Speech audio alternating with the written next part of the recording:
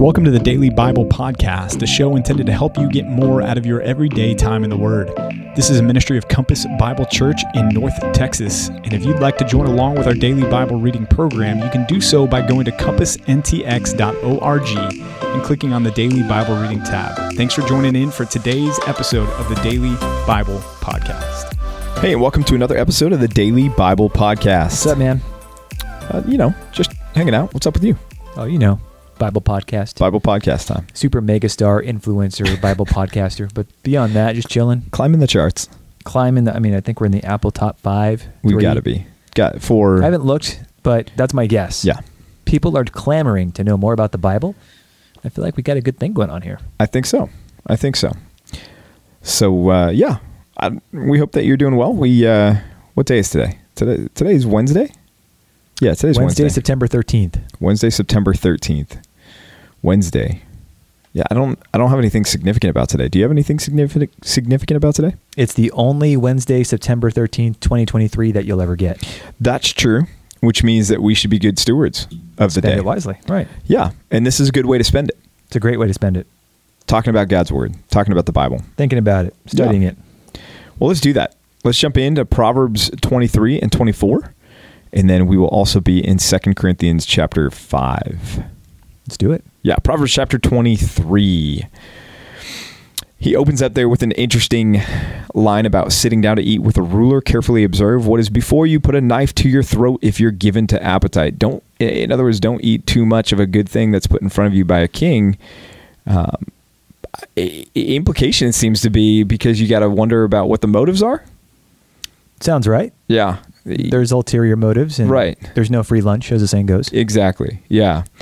Yeah, so we may not be put in a similar situation. I don't think you're getting invited to the White House to eat the delicacies there, but if you were, if Uncle Joe was asking you to come over and hang out with him, don't put a knife to your throat because the Secret Service could misinterpret that. Yeah, I think they would. Yeah, but the point is, finish the job. Yeah, but the point is, beware of unsolicited charity, so to speak, because there could be ulterior motives there. That's hard, though, because we don't want to walk around and be just skeptical people all the time. Well, wisdom knows when to apply it and when not to. True. So it's probably not a blanket statement of do this always all the time. This is a matter of saying, when should I? When should I be on my guard? Right. Good question to ask. Yeah. Verses 4 and 5, do not toil to acquire wealth. Be discerning enough to desist. When your eyes light on it, wealth that is, it's gone. For suddenly it sprouts wings, flying like an eagle toward heaven. That reminds me of my kids. Anytime that they get like $5 from their grandparents, it's gone. It's there and then it's gone. What did they buy? I don't know. Yeah. Ice cream, cookies. Yeah. And we've mentioned this so many times, but there is the overlap here between the Solomon, author of Ecclesiastes, and Solomon, the author of Proverbs. And Solomon had a lot to say about this that we'll touch on when we get to the book in Ecclesiastes about how wealth does not satisfy. Verses 13 and 14, do not withhold discipline from a child. If you strike him with the rod, he will not die. If you strike him with the rod, you will save his soul from Sheol. So here's another one. We're talking about discipline and spanking, corporal punishment. This says here, don't withhold that. Don't keep your kid from this blessing. And the rationale is you're going to save him from death. Right. You're going to spare her from having to go through a much more grievous disciplinary response because of the foolishness of their heart, which says something to me about, I remember back in, it must have been middle school when the question was, is man inherently good and is corrupted by his environment, or is he inherently evil and is simply living out and acting out his corruption? And of course now, as someone who believes what the Bible says, it seems like the Bible makes it pretty clear mankind is inherently wicked. From the womb we go astray, which is why we need stuff like this. The Bible encourages us to do this. Now, I think from a young age, it makes perfect sense to shebet your kid, which is what the rod is, a shebet. That's the Hebrew underneath that word. I personally like the idea of not utilizing a physical part of my body to spank my kids. I think there's something good about externalizing it so that my kid doesn't wince or flinch when I put my hand near him or her. Granted, there's always a context to that, so it shouldn't be like that anyway. But I like the idea of externalizing the disciplinary consequence to an object. And so we have a shebet. We have an actual wooden instrument that we use to spank our kids, and that's what it represents. We don't use it for anything else but that. And I think that's one helpful piece of advice from at least my family to yours. What do you guys do, Pastor PJ? Yeah, I don't know if that was a Compass AV thing. The Chebet was a brand new thing to me when I got out to AV. So having a wooden instrument or an instrument, now I understand the concept of go grab a switch from outside and whatever the old Southern Is that what your analogy. dad did? No. But I got the chancla when I was a kid. Yeah. I've always... And worse. Yeah. I've always used my hand because it helps me know how hard I'm applying discipline to my kids when I feel the reverberation on that. So just to put it in frank terms. The sonic boom when you right. Right. Now, to your point, you've got to do the hard work after discipline of making sure that you are also consoling your child. They're not to comfort them to say, hey, your sin's no big deal, but that they also understand that we are disciplining our children in love and not in anger there. So, yeah, I don't think there's a hard and fast biblical law one way or the other on this, whichever way you do it. I think the important thing is that it's being done, and it's being done in a appropriate fashion, in a controlled fashion that's divorced from anger or a desire for vengeance or your frustration or your annoyance with your kids. I think we got to be careful to discipline intentionally and with a calm demeanor about us. If we go on to verses 23, just verse 23, we just this week watched the Apple keynote that was released about the iPhone 15 and the Apple Watch 9. And my guess is that 99.9% of the people that listen to this care less than nothing. Well, that's fair. Although they probably don't know what we're talking about. What Apple event? My guess is Apple at least over 90% are using an iPhone. Oh, certainly. At this point. Certainly they are. And they're aware that an iPhone 15 is going to come out. I don't know if I don't know. I don't Maybe know. They do now because you told them, but I don't think they knew before this. Well, if you're an Apple nerd like we are, things like only this, us. Right? Things like this move the needle for you because you're curious about, okay, what's the development, and it was pretty underwhelming. I mean, there wasn't just a ton of new features that are coming to the iPhone or anything else, but it's interesting because events happen and people clamor to get the device. Like they announced pre-orders are now open and the devices will be available September 22nd. And people are going to line up outside the Apple store September 22nd to go buy the new iPhone. And they're going to think this is good. I've got to have my hands on the latest and greatest. But what Proverbs says that we should be buying and we should be investing in, standing in line for 23:23, is buy truth and do not sell it. Buy wisdom, instruction, and understanding. Now, he uses the word buy there because he's applying the metaphor. It doesn't cost us anything as far as a material investment. It costs us the investment of time. It costs us the investment of our mindset, of our intellect, of our meditation to acquire truth the way that he's talking about that, because we've got to give ourselves over to the study of scriptures.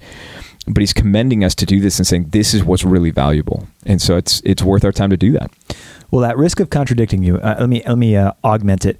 There are times when you can put your money where your mouth is, so to speak. I mean, if you want to pay for a good education, for instance, that's the kind of thing to invest in. You invest your money in your skills, your wisdom, your understanding. That's going to have an impact on everything else of your life.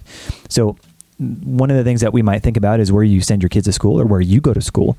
Getting the finest education you can might make sense to say, I want to spend more money at this private institution because of the quality of education is obviously better than ABC school down the block. So something to consider, or even books. If you buy books or you buy certain things for your family, those are things to buy and to invest in because you want to find wisdom, instruction, and understanding. Logos Bible software. That's worth the investment. It's expensive, though. It is. That's the Ferrari of Bible softwares.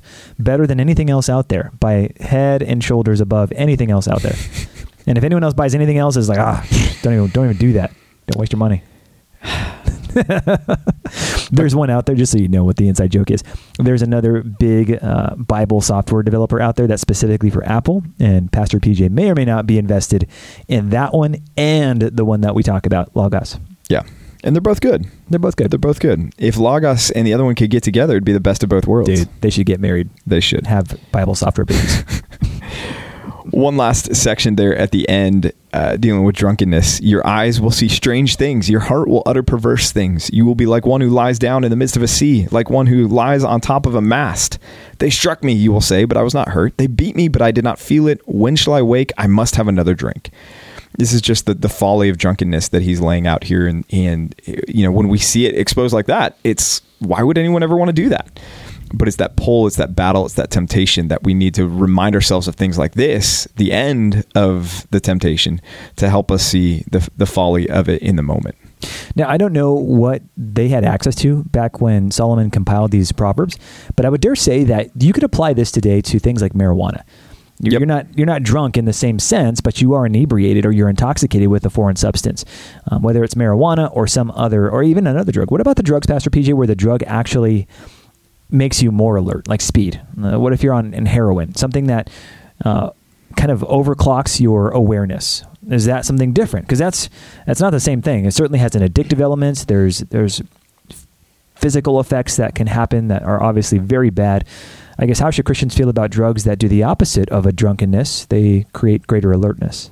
Yeah, well, I think the first thing that we have to do is we have to consider the laws of the land, number one, not as our ultimate arbiter, because some areas, for example, marijuana is legal. That doesn't mean that a Christian should participate and use marijuana. But when we look at some of the more harder classified drugs, for example, heroin may make you more alert in some senses, but it's also an illegal narcotic. It's against the law for someone to participate in. So we're going to say, okay, that's base principle number one. Number two, though, I think we have to look at what does it do to the body. We have a responsibility as Christians to steward our bodies well. And so when you look at something that's a drug that can have side effects, and not even side effects, but some direct effects on the body where it really does damage to the body, which God has made and created in the image of God, that's not something that we want to participate in, to do intentional harm to the body of Christ. I would carry that over even to it's a different category, but even when we think of the concept of somebody who's a chain smoker, right? If you think about the damage being done to the body, to the body that God has created to be his image bearer, there's an element to where we would say, no, we shouldn't do that. But the biggest thing is we want to be sober minded. We want to be in our right mind and in control of our faculties at all times. And so when we engage in things that take us out of that natural state of controlled awareness of ourselves and our surroundings, our environment, we're in an area that God would say, this is not good, and you shouldn't be participating in that. Does that carry over into other things like our foods that we eat, perhaps? Like there are some people that are very passionate about this food and not that food. You should have this kind of diet and not that. The standard American diet is SAD, S-A-D. And a good Christian should take ownership of their body and not do this or that kind of food. Yeah, I think we get into, at some point, a realm of conscience when it comes to the areas of food that we have to be careful not to apply our convictions to somebody else. Mm-hmm. So if you are somebody who eats a gluten-free diet, not because you've got a gluten intolerance, but because you're convinced that this is the best way for our bodies to operate, that's great. Do that. But then don't judge somebody else who doesn't do that, right? Don't shame somebody else because they let their kid have a Twinkie. There's in those areas, live under what is in accordance with your conscience in that, and that's great. Enjoy that and go for it. But where we get into trouble is when we try to take that and apply that when it's not a biblical precedent to somebody else's life and say, you have to live this way too. Understood. Yeah, good point. All right, chapter 24. Chapter 24, let's talk about building our house. Verses 3 and 4. By wisdom, a house is built, and by understanding, it is established. By knowledge, the rooms are filled with precious and pleasant riches. A lot of us listening to this podcast just came out from California to Texas, moved, and you're living in a new home now. And you think about that new home, you're trying to get settled in that new home. You're trying to hang up pictures in the different rooms in the home. Maybe you're getting new furniture. Maybe you're whatever it is that you're doing there. What Solomon is saying, when we consider the house of our family and of our lives, the things that we need to have contained therein and foundational is the wisdom of God, the things that he's been commending to us. And it's by the knowledge of that wisdom that the rooms are going to be filled with things that are pleasant and appealing and attractive. So it's not about, going to Home Goods or Nebraska Furniture Mart, spiritually speaking. It's about we need to be giving ourselves over to the study of God's word, and that's where wisdom is going to be found, and that's where a house is going to be established. Verse 10 of chapter 24 here, if you faint in the day of adversity, thy strength indeed is small. Child of weakness, watch and pray. find in me thine all in all. That's not what it says, but that's the line that we use for that song that we sang. Right. I think that verse is connected to a few verses down here in verse 15 and 16. Lie not in wait as a wicked man against the dwelling of the righteous, and do no violence to his home. For the righteous falls 7 times and rises again, but the wicked stumble in times of calamity. There's a certain resilience to the righteous. The righteous man has the ability to fall down several times over and get back up again. I found something interesting in that because I never put together in my mind, at least this explicitly, there is a kind of I don't know, there's a correlation between righteousness and strength in adversity, or resolve, a resolution to continue doing well. I love that. And I never put that piece together. And I guess my encouragement to you, Christian, whoever's listening here, is one of the things that adversity does is strengthen the muscle of resilience. And that's what righteousness does. Certainly, it makes us long for Jesus' return, his ultimate renewal and restoration of all things. But that's connected to our righteousness. So if you want to grow, be okay with adversity and let God strengthen that muscle. What he's intending to do is to make you more righteous, more like Jesus, who suffered and yet persisted. Do it for the joy set before you, knowing that someday God will indeed reward that. Yeah, verses 17 and 18 have to do with the downfall of our enemy. Do not rejoice when your enemy falls. Let not your heart be glad when he stumbles. So maybe you've got somebody at work who's just a burr in your saddle. He's a thorn in your side. And you just think to yourself, man, it'd be great if that guy got fired. Man, it'd be great if that guy got transferred to another department. Man, it'd be great if that guy got demoted. And that happens. Solomon would say, don't celebrate that. It's not good to rejoice in the downfall of your enemy. In fact, instead, we need to trust that God is working in that person's life and not rejoice in that, lest, he says in verse 18, the Lord see it and be displeased and turn away his anger from him. And go, okay, well then, now it's let me focus on you for a little bit here. Right. You need the discipline now. Right. So just a helpful reminder to us not to be rejoicing in our enemy's downfall. Amen. Yeah, this is hard for me with sports, by the way. Are they enemies, Pastor PJ? Is that how you think of those guys? I mean, I'm not going to, yeah. Are you a Cowboys guy? I am a Cowboys guy. Okay, so who are the enemies of Cowboys? 40-0. Every other team in the division. Any other team. Every other team in the division. Every other team. Yep. Okay. I don't know what who's in the division? Giants, Redskins, and Eagles. Okay. Yeah, okay. Probably the Eagles number one on that number list. one enemy. Okay. Yeah. Whoever gives an honest answer kisses the lips. Kind of gross when you think about it, but it's meant to be a good thing. Yep. I enjoy kisses from certain people, particularly the women in my life. My wife being the number one woman, and my daughters being the others. But I just think, I just thought after I said that, I'm like, oh, you know what? Some might misunderstand that. Yeah. Whoever gives an honest answer kisses the lips. It's refreshing. It's intimacy creating. So if you want to know how strong your relationship is with somebody, assess it by determining how truthful you can be with them. The intimacy, the truth, the intimacy that truth creates is really, really good. You should pursue that. Be honest in your relationships. That's a standard and a metric all of us should esteem. Indeed. Well, let's jump to the New Testament, 2 Corinthians chapter 5. 2 Corinthians chapter 5, he's coming off of talking about not losing heart. The light momentary affliction is preparing this eternal weight of glory. But then he returns to kind of our present tense, and he says, for we know that if the tent that is our earthly home is destroyed, we have a building from God. So he's talking about our flesh, our current earthly bodies. And if this is destroyed, we know there's a building coming. And in fact, he says in verse 2, in this tent, this body, we groan, longing to put on our heavenly dwelling. I was thinking about that because this morning, my sweet daughter got up out of bed and she just came out into our family room, and I was sitting there doing my DBR, and she goes, Daddy, I'm so tired. She's like, I'm so tired. And I felt for her. And in fact, I felt some of that this morning too. I got up out of bed, and it was one of those tireds that it just hurts to be awake. Yeah. Like, it's not that you're sore. It's just like, man, it just hurts to be awake. Yeah. I want to go to bed. And you can trace that, here's my daughter feeling the same thing. And it's an effect of the fall. It's an effect of this broken world. And these tents groan. And we long for putting off these tents and putting on the heavenly bodies, the glorified bodies that we talked about back in 1 Corinthians 15. Mm-hmm. And so that's what he's talking about here, that's something that we need to understand is natural for us. So let's be clear though, in this first section in chapter 5, it seems like he's talking about the intermediate state where when we put off this body, if the natural thing happens and we die without Jesus coming back to renew us, we are away from our body, present with the Lord, but we don't possess a body in the intermediate state, right? Right. Okay, you're away from the microphone. I got you at the wrong time. Right. We're away from our bodies, and therefore, in that sense, we are, according to Paul, we're naked. Yes. Talk to us about the intermediate state. Am I going to be ashamed of myself in eternity? No. As of right now? No, you're not going to be ashamed.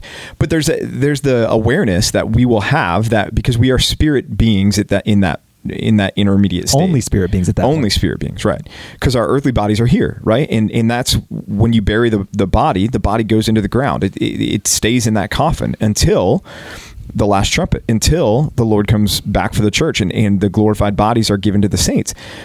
In this intermediate state, we are spirit beings who long for the full glorification. We long for our glorified bodies.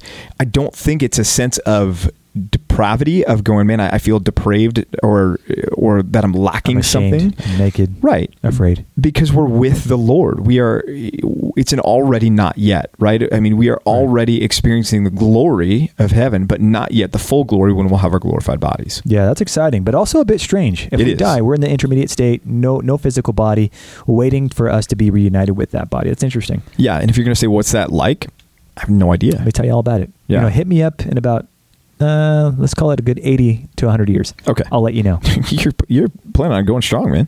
I mean, I don't know. I guess that's my safe bet. It's my safe bet. Or maybe, you know what? If God's gracious, maybe we'll fly before we die. That'd be nice, man. And we'll end I up would not be upset with Jesus without having to go through the intermediate state. That'd be great. Anyways, he goes on to talk about being at home or away. You've heard this before, but I think the point that we want to drive home is verse 9. Whether we're at home or away, in other words, whether we're alive or whether we die and we go to be with the Lord, our aim is this. We want to please the Lord with everything that we do. Why? Because verse 10. Now, this is an interesting note for us to consider, Christian. We must all appear before the judgment seat of Christ. This is what we refer to as the Bema seat. This is not the great white throne. The great white throne judgment in Revelation is for unbelievers. It's for the lost. And that's a final casting into the lake of fire. That's a final sentencing where the dead are judged by the deeds that they've done. Now here, Christians are judged by the deeds that they've done, but this is the Bema seat. This is where we receive reward for being faithful and obedient to God and doing the things that he's called us to do, or where we will suffer loss for the sins that we've done and the wrong motives that we've had and things along those lines. So this is not hey, whether or not you're going to get into heaven judgment. This is how much reward, what's your star, how brightly is your star going to shine, a la 1 Corinthians 15. That's what's going on here in the assessment. So with that in mind, we should want to live in a way that pleases the Lord while we're here. How do we reconcile the idea that we're going to be happy in heaven and yet we're going to suffer some loss here?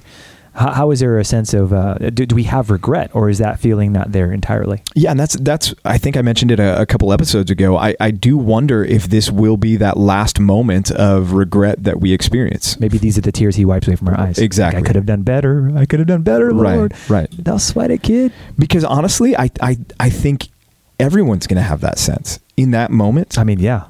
I'm a little nervous about it. The most godly person that you can conceive of, I think at that moment is going to say, man, I wasted some stuff. Yeah. I wasted time. Which is interesting. How's the Lord going to handle that? Like, hey, you're being commended for all these things. You're a faithful here. You could have had this, so I'm taking it away. You're not going to have that, but you still get to go inside. Here's your place. I just think there's going to be such an overwhelming joy over the reality, the full reality of the gospel that we're experiencing in that moment, that I think it's going to envelop us and consume any regret or shame or guilt or, I wish I could have. I hope so. I hope you're right on that, because I get the sense from texts like this that I'm going to feel it, and I'm nervous about that. I'm not saying you won't feel it, but I don't think it's going to last. I don't think it's going to last. No. I don't think we're walking through eternity looking at, neighbor Joe's house going, dude, that one's so much bigger than mine. Well, okay, here's something then. Let's talk real quick. Jesus talks about mansions in heaven. Is everybody getting a mansion? Clarify that. I think we need to be careful about how far we press that. When we look at the description of the New Jerusalem in Revelation 21, the kings are bringing tribute and leading their people into the New Jerusalem and bringing offerings to the throne there. So everybody doesn't live on the same street in the New Jerusalem. It's not like it's a street with millions and billions of houses on it. We're going to populate the new world. And, what is that going to look like? I don't fully know, but I know we're going to be content because we're not going to have the sinfulness in our hearts to be discontent. We're not going to have this sense of man, I covet or I envy, because there's no sin there. Right. So we're going to be content with whatever dwelling we have. Could our dwellings reflect this scene here in 2 Corinthians 5? Yeah, I think it's possible. Is that for sure? I don't know. I don't know how far we press the mansions metaphor there. Yeah, so in case you're not tracking, John 13, Jesus says, I go to prepare a place for you. In my Father's house there's many rooms. If that were not the case, I would not have told you.